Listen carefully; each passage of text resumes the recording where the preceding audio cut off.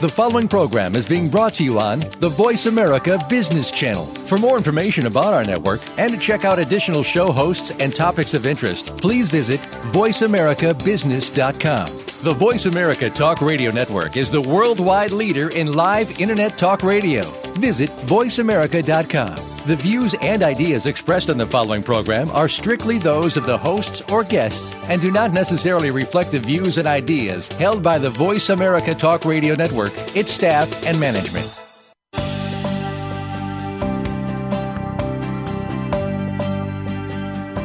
As we constantly move forward, there's a continuing and urgent need for higher education. It's necessary for tomorrow's future and for a dynamically changing workforce. As the need for education is changing, so is education itself. Welcome to Big Beacon Radio, transforming higher education with your host, Dave Goldberg. In this program, we'll discuss the complex changes that are being made to higher education today, and we'll help you stay ahead of tomorrow if you're a student, educator, or in the workforce. Now, here's Dave Goldberg. Good day and welcome to Big Beacon Radio, transforming higher education. My name is Dave Goldberg. I'm your show host, and Big Beacon is a movement to transform higher education. You can read more at bigbeacon.org. In every episode, we explore some of the innovators and innovations that are changing the world of higher education all around us, and you can follow live tweeting of the show at #BigBeaconRadio. So, universities and colleges are filled with some interesting characters, people, students, faculty, staff, and administrators, and sometimes they can be difficult to communicate with. Fortunately, we're joined today by a leading authority on communication and getting through to people who are somewhat irrational. Welcome to the show, Dr. Mark Goulston. Glad to be on with you, Dave. Well, and thanks. And I've been a fan of your stuff. I'm a real big fan of Just Listen and use it in some of my consulting and coaching work. And I think your work has a lot to say it has a lot to say for the workforce in general, but for higher education in particular. Well, I wrote it because as I looked out at the world, it seemed that people were talking at and over each other, and not too many people were listening to each other.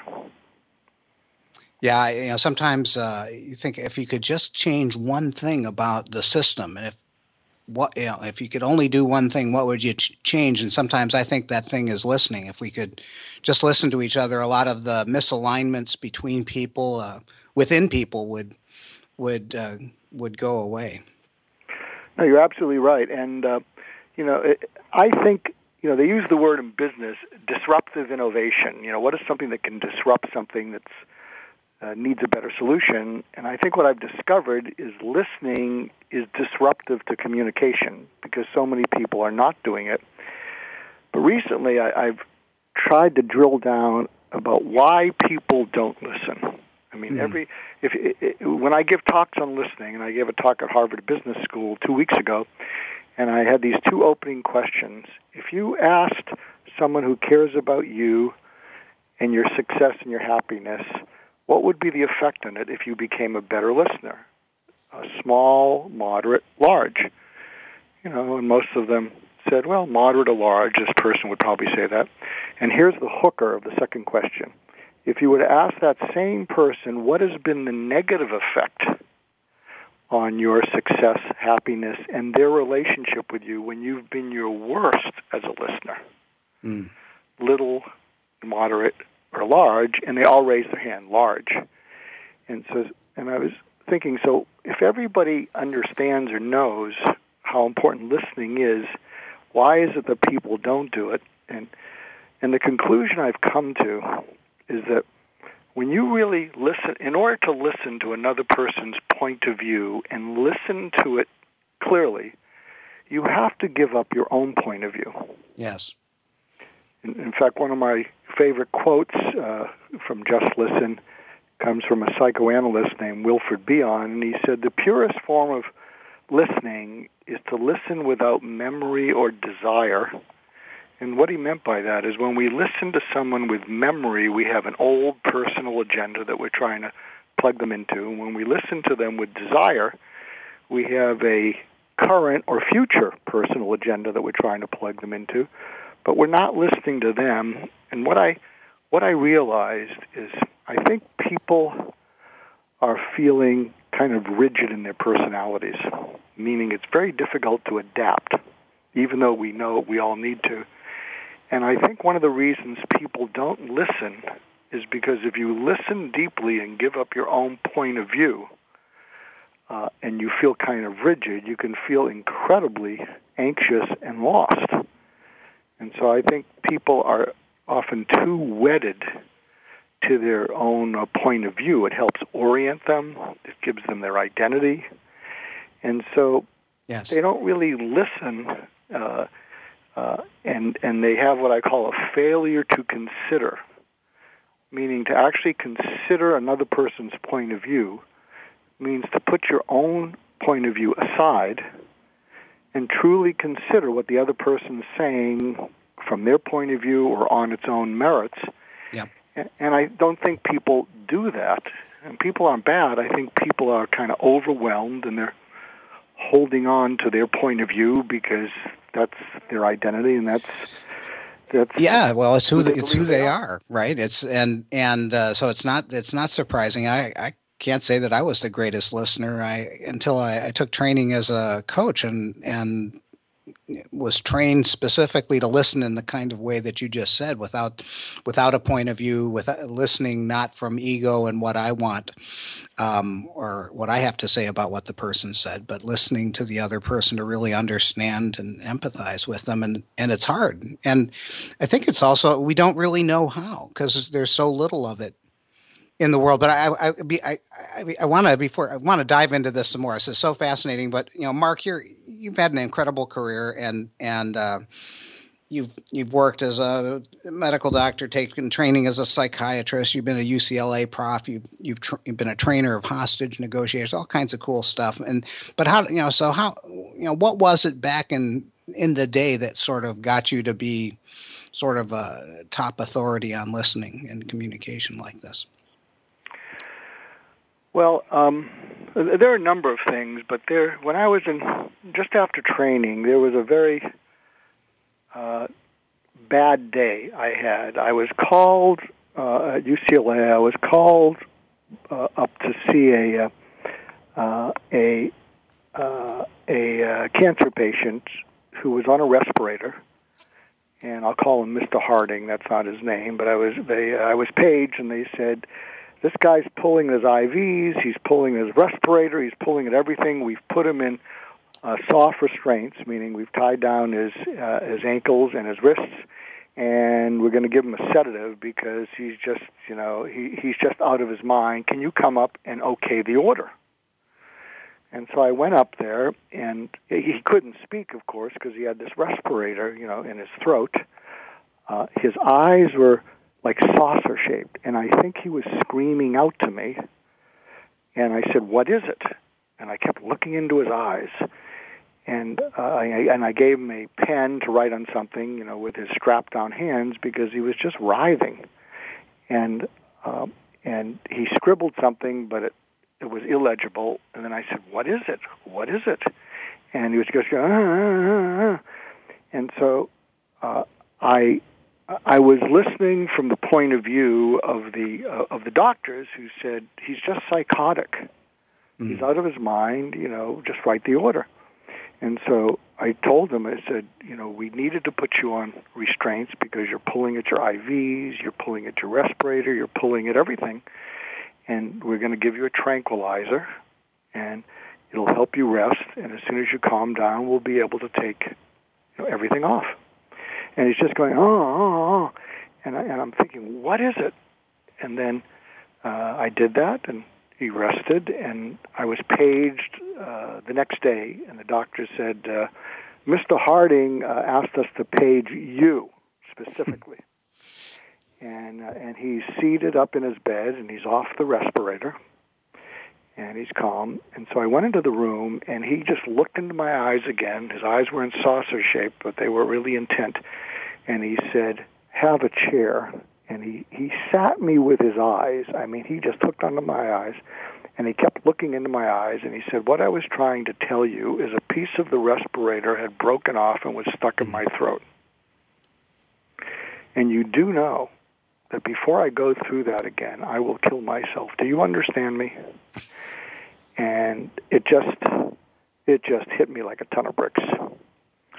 And actually, as I go out and speak about learning how to listen, and in a milder way, Dave, I wonder if this coincides with your learning your need to be a better listener in coaching. I think when we have an experience in life, and Mr. Harding's was an example, where as right as we thought we were is as wrong as we turned out to be. Yep. It's something that can so shake us. It can shake us to our core, because it's, gee, if I could be wrong about that thing that I was certain about, I bet I'm wrong about all kinds of things. Yeah. And I think if you can deal with the shame, the guilt, and the anxiety, I think that's your greatest opportunity to look at the world through different eyes and listen to it through different ears. Yeah. I tell a story in The Whole New Engineer about a coaching client, and I knew what he should do. And we were in Groundhog Day. We kept, 1 session, 2 sessions, 9 sessions. And on the last session of this was pro bono work and in coach training. And I had an experience where I showed up in love, not knowing what he should do, what others should do in a practice session at Georgetown, and came back to him in that way. And he had a breakthrough because I stopped knowing what he should do. And I won't say it was earth-shattering or his life was changed, but the thing that we had been working on that had eluded us for 10 weeks, he accomplished almost immediately when I stopped knowing what he should do.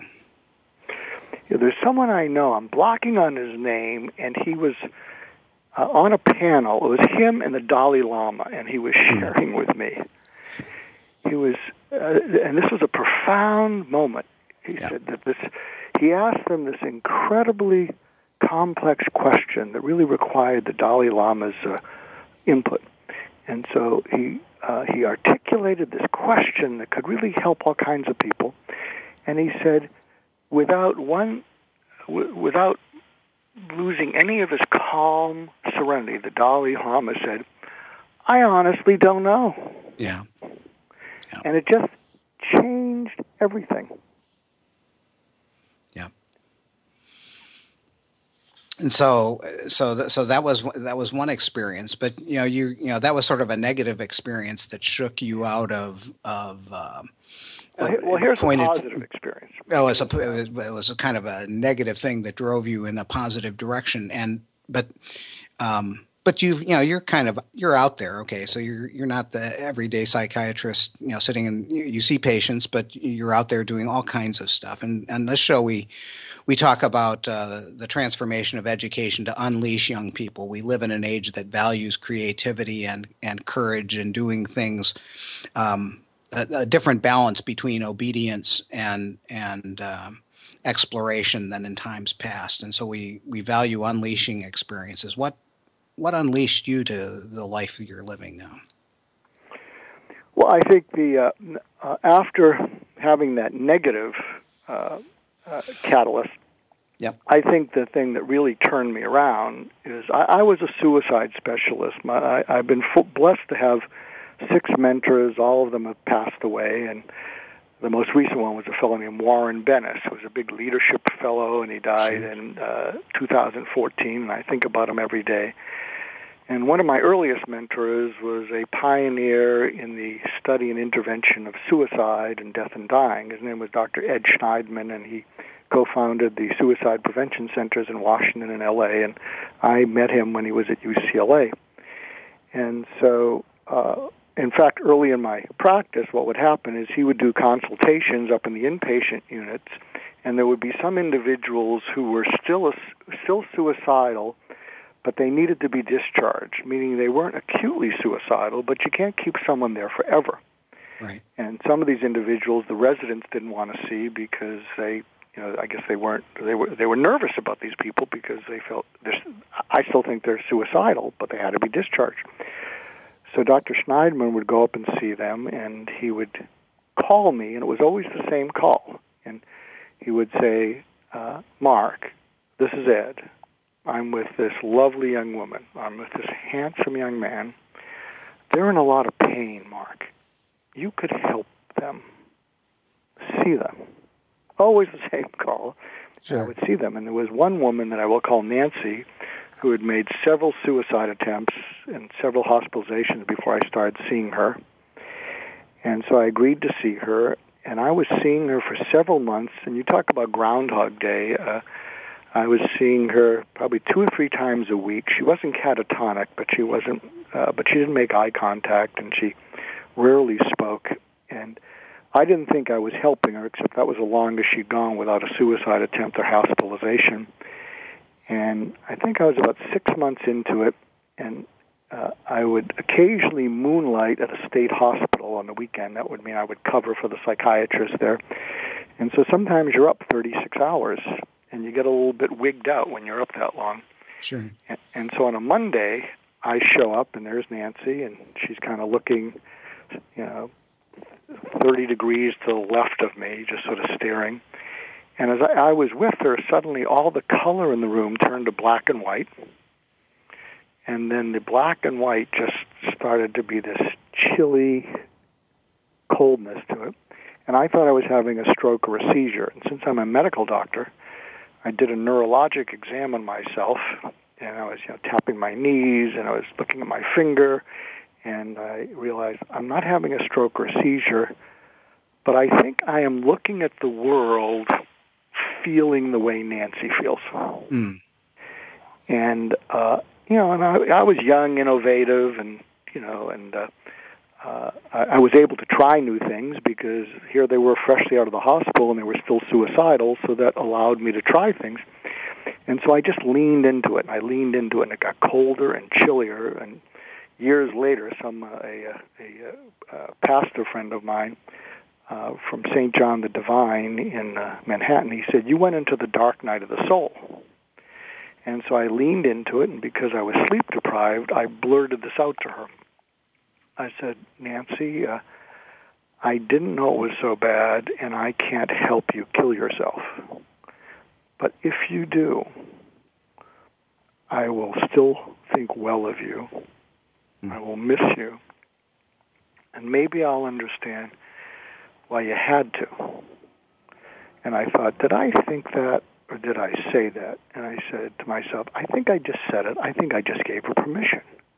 And she looked at me. It's like the first time she made eye contact, and I thought she was going to say, "Thank you for understanding. I'm overdue for my next attempt." And I said, "What are you thinking?" And she looked at me, and there was a slight smile, and she said, "If you can really understand why I might have to kill myself to get out of this pain, maybe I won't need to." Mm. And I think what happened is it taught me the power of listening into people from their inside out. And can I segue to something having to do with education? Why don't I wonder if we can hold that till after the break. It's a very moving story, and I think it does segue into education in an important way. Can you hold that thought, and we can pick up after the break? Absolutely. All right. Thanks. We're having just a delightful conversation with Mark Goulston about listening and talking to crazy, and we're going to connect that story to higher education after the break.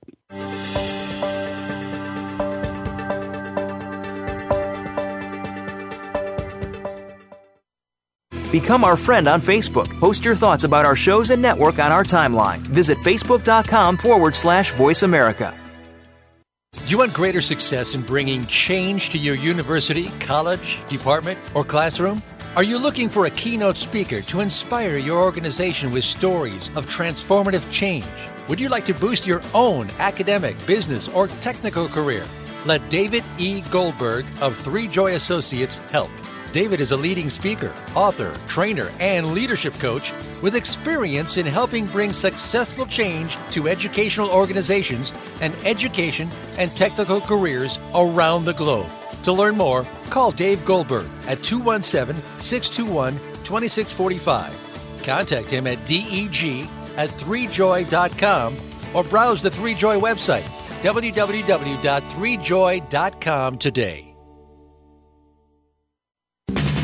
We're always talking business. Talk to an expert. Call now toll free 866-472-5790. That's 866-472-5790. Voice America Business Network.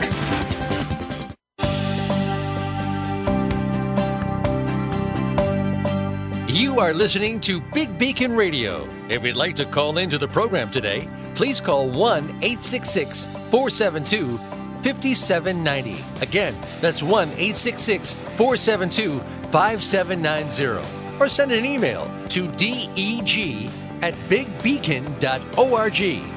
Now, back to this week's show. Yeah, and welcome back to Big Beacon Radio, and we urge you to get a copy of the book that is transforming higher education, A Whole New Engineer, The Coming Revolution in Engineering Education, www.wholenewengineer.org, and available in hardcover and ebook forms. So before the break, we were talking with our guest, Dr. Mark Goulston, about listening and this experience that you had, Mark, where you leaned into person who was suicidal, and she didn't. If you could understand where she was coming from, she didn't need to commit suicide. That's very powerful stuff. And you were saying there's a nice connection to education. How do we connect the dots? You just triggered something, and Sure. I'll hopefully connect the dot, or you'll kick me to the curb and get me back on track.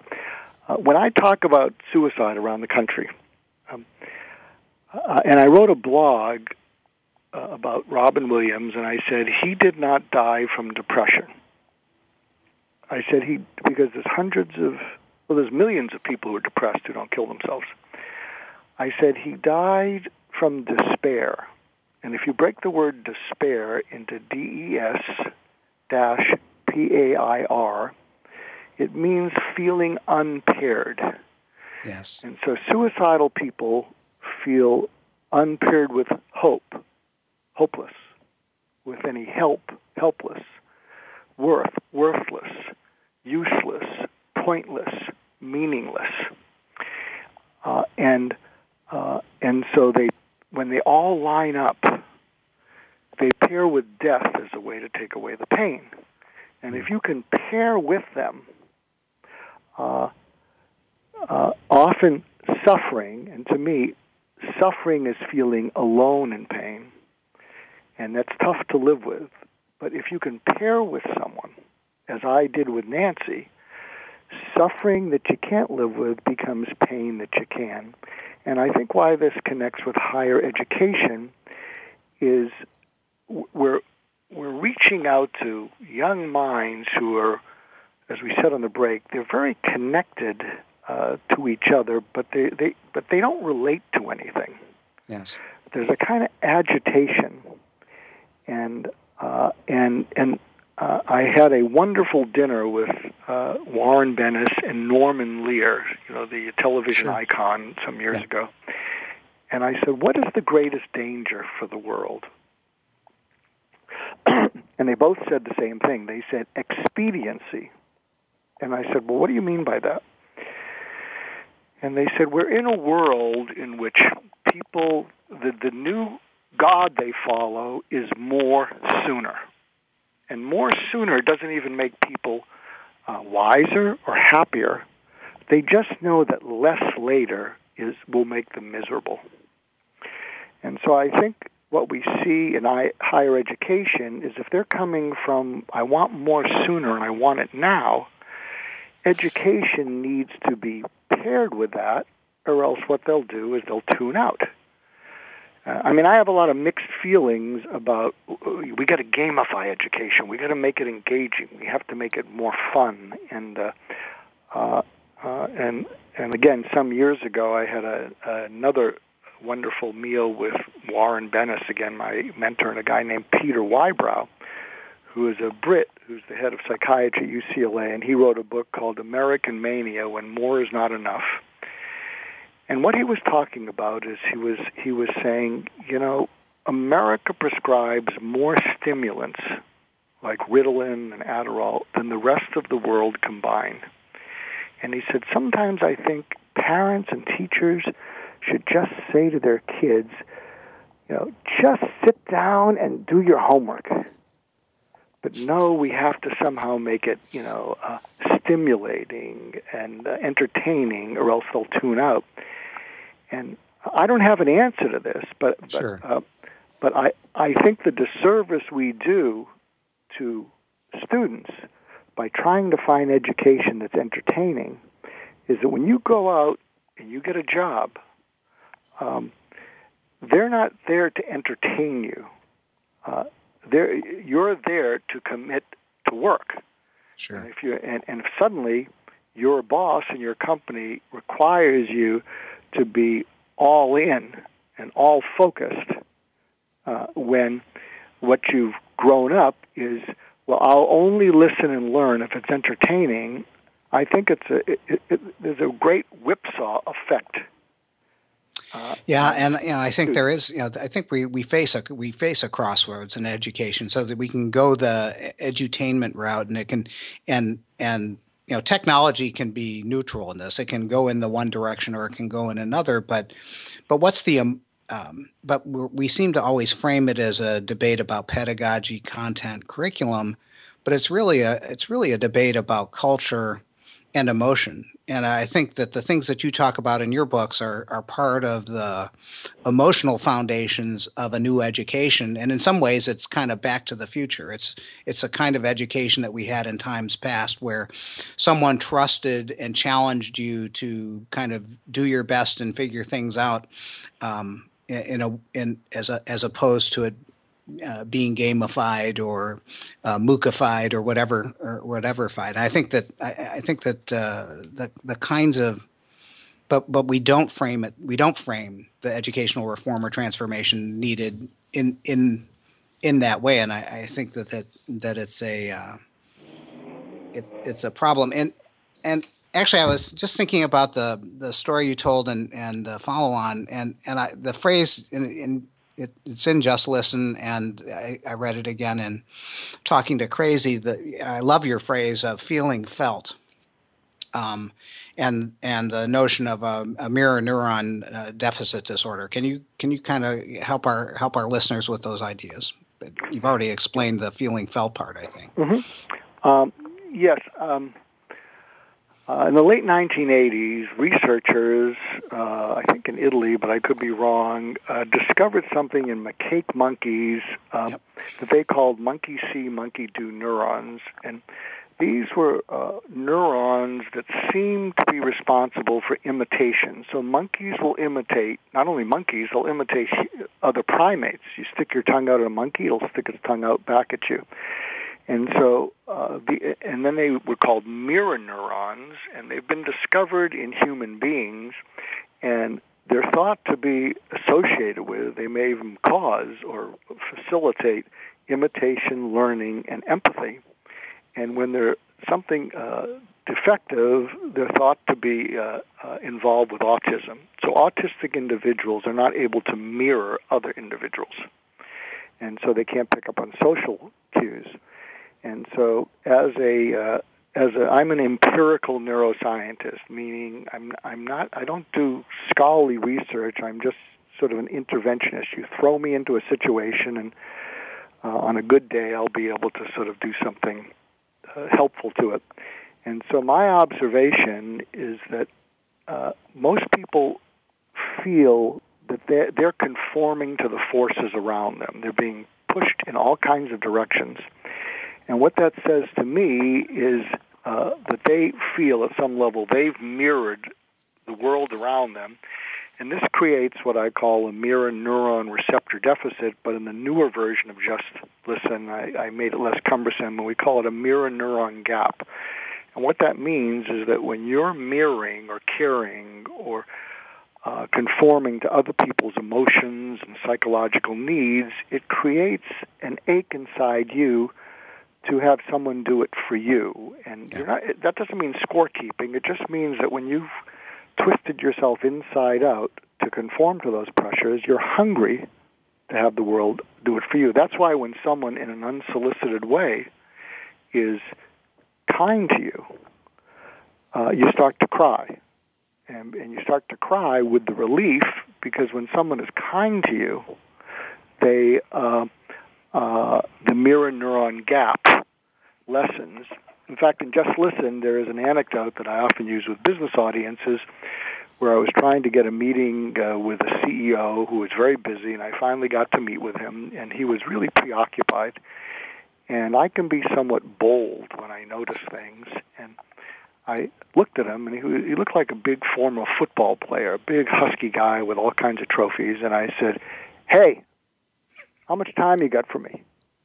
And he looked up at me with a look that said, "I think your time's about up, buddy." And he said, "What?" I said, "Look on your schedule. How much time you got for me?" And he fusses around. He said, 20 minutes, and I knew he was going to throw me out in 30 seconds. So this is an example of mirror neurons and feeling felt. And I said, "Look, we're into minute 3 of the 20 minutes, and there's something on your mind that's much more important than speaking to me. It's probably much more important than speaking to anyone. And here's the deal. Let's stop now. You take the remaining 16 minutes, take care of that, and we'll reschedule this so you can tell your assistant to never let me back into your office again. But take the next 16 minutes and deal with whatever's on your mind. It's just not fair to anyone, including yourself." And he looked at me, and he teared up. That's where I get back to, he teared up, he felt. And he looked at me, and he said, "You've known me for 3 minutes, and I'm private, and you know something that people 30 yards from us don't know, because I'm private about things. My wife's having a biopsy, and it doesn't look good. And my wife's stronger than me, and she said, you go to work, but I'm not really here." And then I immediately switched to a more compassionate part of my personality and said, "Well, look, go be with her. Don't do this. This is less important." And he just kind of shook his shoulders like a big Newfoundland dog coming in from the rain. He went, and he got centered, and he got calm, and he looked at me, and he said, "I'm not as strong as my wife, but I'm pretty strong, and you've got my undivided attention, and you've got your full 20 minutes. Plus, we have a relationship since then." Yeah.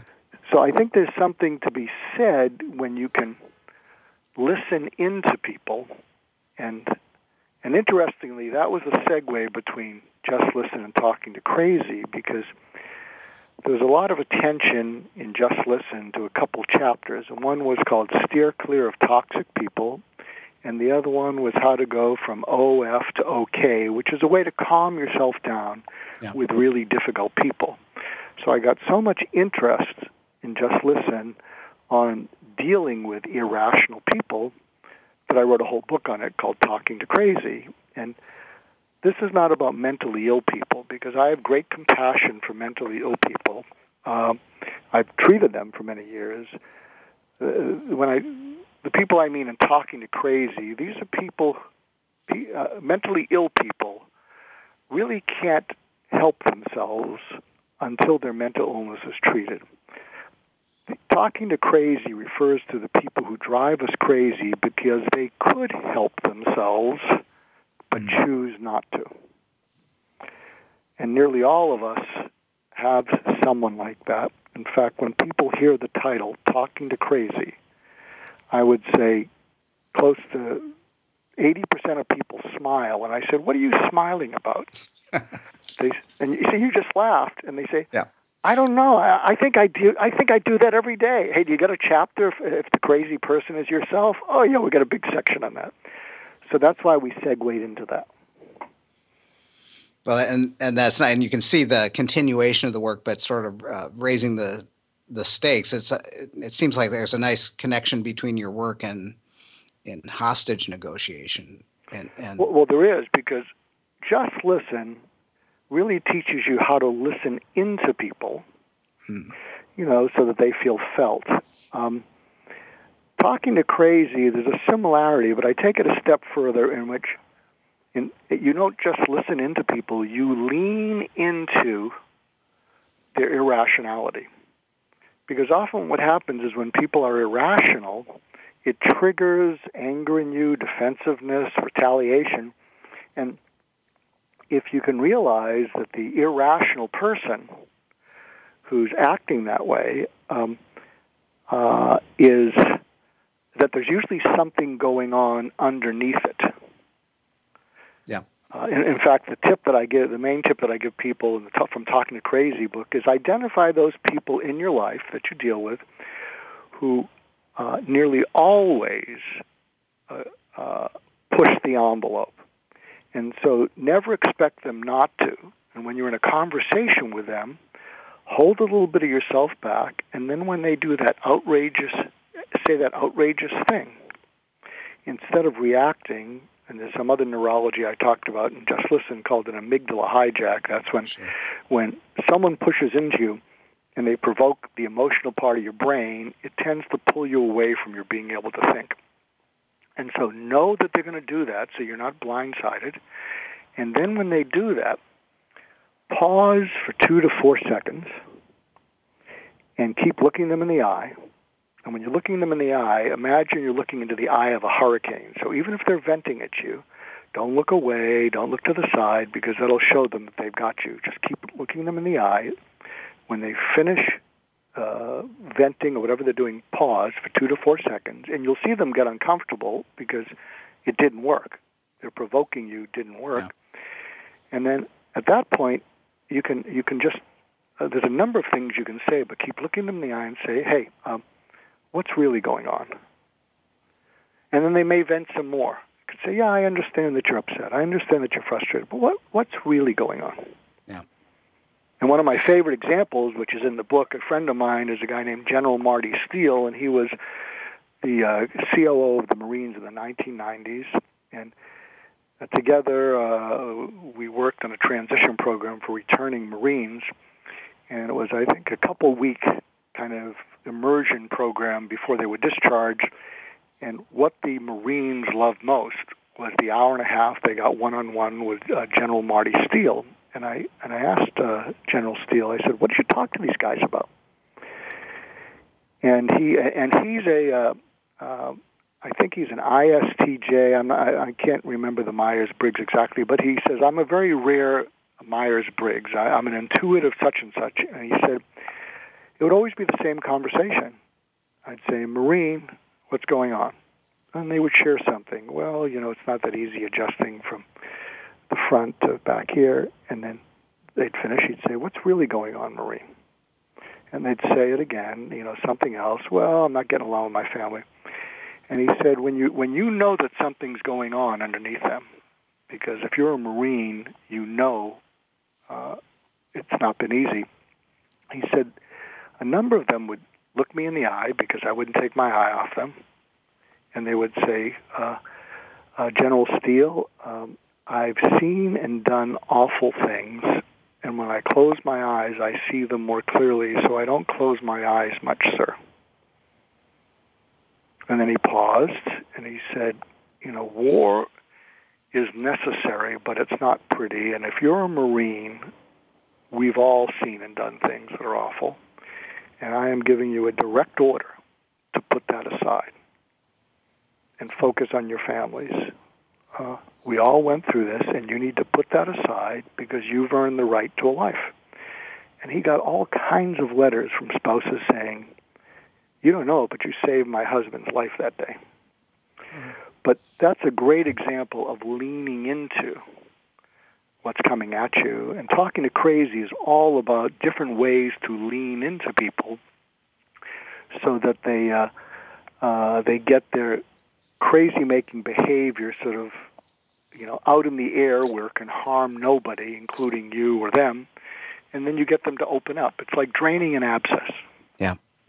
You've got some really good distinctions that you make on what generates the crazy and the MOs of different types of crazy, and I think we want to explore that, especially in the context of higher education in our last segment. So this is Big Beacon Radio with special guest Dr. Mark Goulston, and we're gonna continue this fascinating conversation and apply these ideas in higher education in our last segment.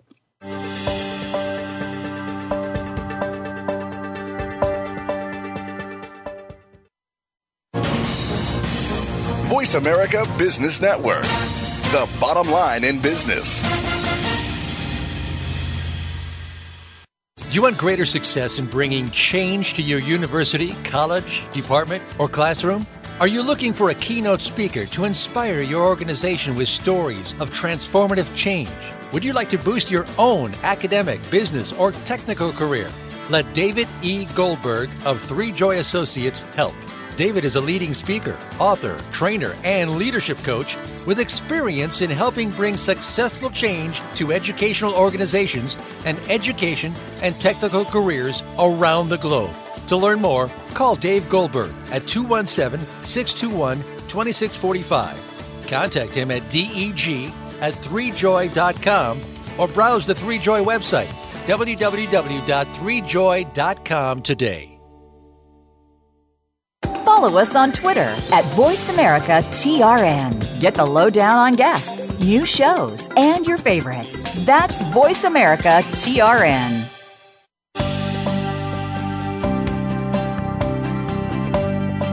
You are listening to Big Beacon Radio. If you'd like to call into the program today, please call 1-866-472-5790. Again, that's 1-866-472-5790.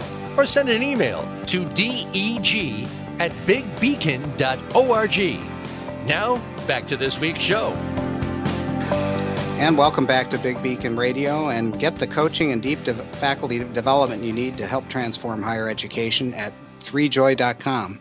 So we're still talking with Dr. Mark Goulston about Just Listen and his new book, Talking to Crazy. And we were just starting to talk about talking to crazy. And so higher ed's kind of a special culture. You were a prof, and you've seen the best and worst of universities and the politics and so forth.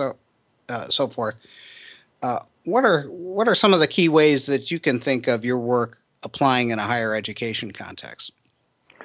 Well, in Talking to Crazy, there's a diagram called the sanity cycle. And it's actually a way of helping you follow a process where instead of being provoked by these people, you can really become unflappable. What I'm also realizing about Talking to Crazy, where it really has a lot of application, is if you learn the lessons from Talking to Crazy, it lessens stress and burnout. And burnout's a huge problem, at least maybe not in college education, but in middle school and high school, the teachers are burned out. And one of the things that burns people out more, it's not the content, it's people. It's the irrational parents, irrational students, irrational faculty, and generally what happens is when we're dealing with irrational people, we tend to get reactive, but we're kind of trapped. Unless we're comfortable becoming as irrational and crazy-making as they are, they will escalate, and we'll keep a lid on our desire to either run away or to counterattack. And actually what happens is the running away turns into just avoiding these people. But if you know you owe them a response, the avoiding just adds to the stress. So what I've discovered in life is there's a saying, I forget, from the Bible that says, where there's a will, there's a way. I think it's backwards. I think where there is a way that is doable by you, by just, Jane and Joe average, there's a way and steps that you can follow, you will discover the will to confront these situations, and you'll become less stressed and less burned out because you'll have a sense of mastery.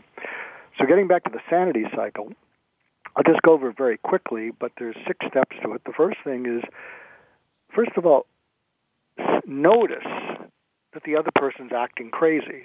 So instead of reacting to it, just be able to say to yourself, oh, they're acting crazy again. And then you mentioned something called their MOs, and there's a chart that's a real eye-opener in the book called The 9 Most Common Modus Operandi of Irrational People. And what it does is it describes people who tend to get emotional, manipulative, act like martyrs, act like know-it-alls, bullies. And what it talks about is, it's a great chart, and I'll be happy to send a PDF to you that you can share with listeners. It shows you their behavior, and then it lists your reaction. And when people identify their reaction, they realize, oh yeah, that's why I'm getting so stressed up. So one of the reasons to identify their MO is you'll have more control, because you'll say, oh, that's just what happens when they want to get their way. That's just what happens when someone's telling them to do something that they don't want to do. So just realizing that they have a pattern will give you more of a sense of control. And so once you notice that, you want to deal with your own crazy. So that means that after you get a little sense of seeing what they're about, recognize and learn inside yourself, what are your buttons? What are the things that you're oversensitive to?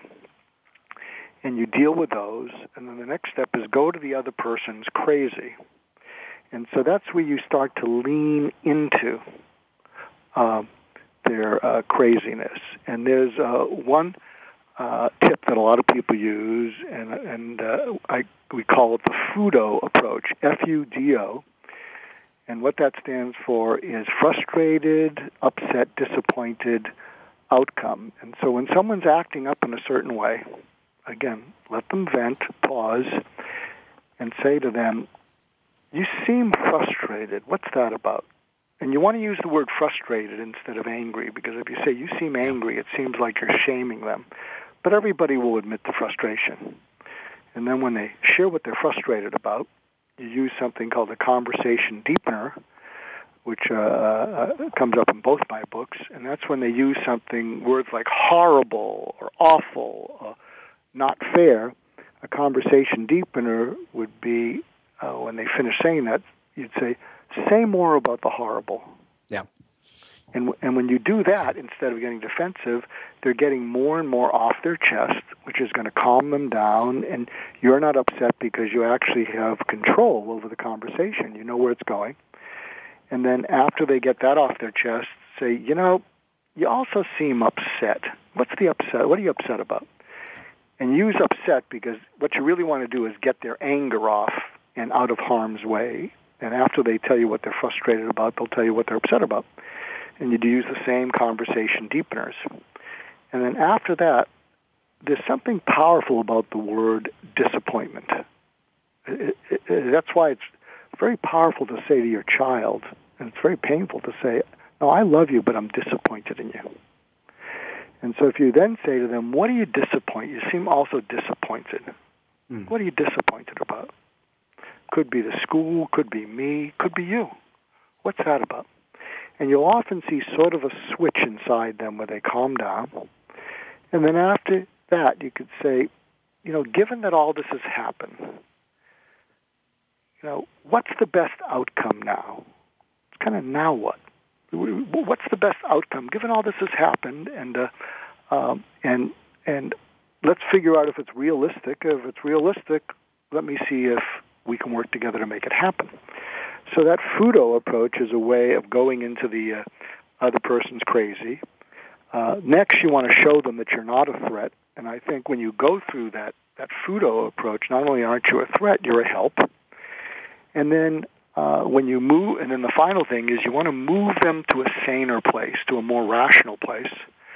And if you go through, and there's many other ways to do it, but people seem to really like that FUDO process. And also they can say it in their mind when someone's upsetting you, go, time for FUDO. And it allows you to get, like a mini swear word off in your head before you intervene with the person. Now that's great stuff, and it ties back to the so you're all the time you're listening, all the time you're, from a coaching perspective, you're using open-ended questions. You're not projecting what you think on them, and you're just listening, and you're there not knowing why they're doing what they're doing. And you're creating space for them, and they're probably starting to feel a little bit felt at this point. Oh, absolutely. And since this is a higher education program, there's something I've been trying to push through, but I'm an outlier, but maybe you can run with it. And it focuses on the word outcome, because a lot of students will just push something away and say, what do I need it for? I'm never going to use this. And many students are much more, ambitious than they are curious. And something that I think would be a great thing to help make education relevant is to bring up that to students that what is it true that what you want from your education is a great job or to make a lot of money? And most students will say yes. And so I think in communities, if you brought in the top CEOs of local companies, and you did town hall meetings, and what they could say is, if you have these skills and abilities, and if you can get these things done in our company, we will hire you and start you at X, at $50,000, whatever it is. And by the way, we think the best place to learn these things is through higher education and then training that we offer. But I think if you brought people in who said, we're here to support you making the kind of money you want and getting the kind of job you want, and we're here to tell you what we'll hire and what we won't hire. And I think if they were just able to say that and say, look, there are some people who drop out of college, Mark Zuckerberg, Bill Gates, and those are the rare people, so don't compare yourself to them. But there are those exceptional people who are able to develop the skills they need to be successful. But for the majority of people, we think your best chance is through higher education. But I think if there were town hall meetings of these people who said, we'll hire you and we'll pay you this if you can really prove to us and verify that you can get this stuff done right out of the gate, that's what we'll offer you. I think students might listen up to that, because as soon as you try and preach to them being educated and understanding and knowledge, there's too much of this transactional, but what's it going to get me? And so I think we've done work at Illinois, at Olin, at other schools on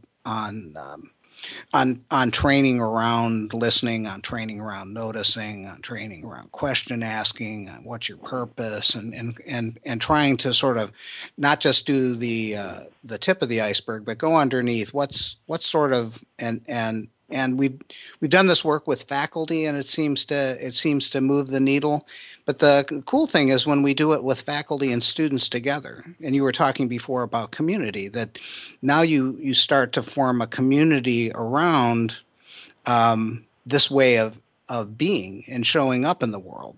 And I think it changes a lot of the conversations about what's important, and it shifts from some of these values around money to, well, okay, what's, in Simon Sinek's, what's my purpose? What's my why? Or, and to a more intrinsically motivated kind of motivational scheme than checking off the box for corporations and so forth. Well, I think we're in slight disagreement, because okay. I think, and I'm in favor of what you're proposing, but what I'm learning is kind of a soft skills, ninja expert, is you got to give people what they want so you have the chance to give them what they need. Yeah. And often what people want is superficial, is near term, is expediency at the cost of something that's long lasting. Yeah. But what I've discovered is if And in fact, Yeah.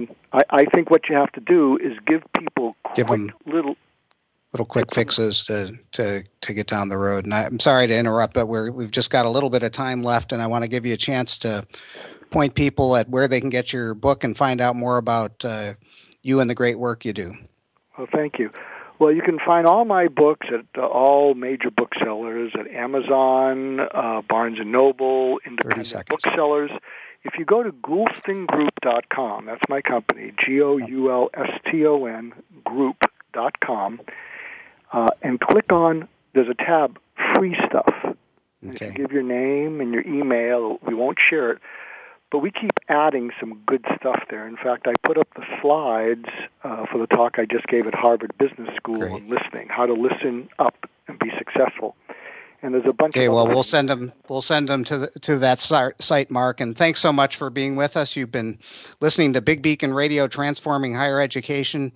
Special thanks to Mark Goulston for this fascinating conversation. And learn more at bigbeacon.org. Join us next week, same time, same channel for our quest to transform higher education.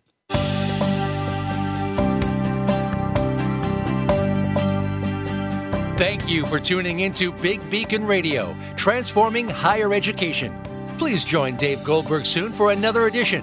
Listen every Monday at 1 p.m. Eastern Time, 10 a.m. Pacific Time on the Voice America Business Channel.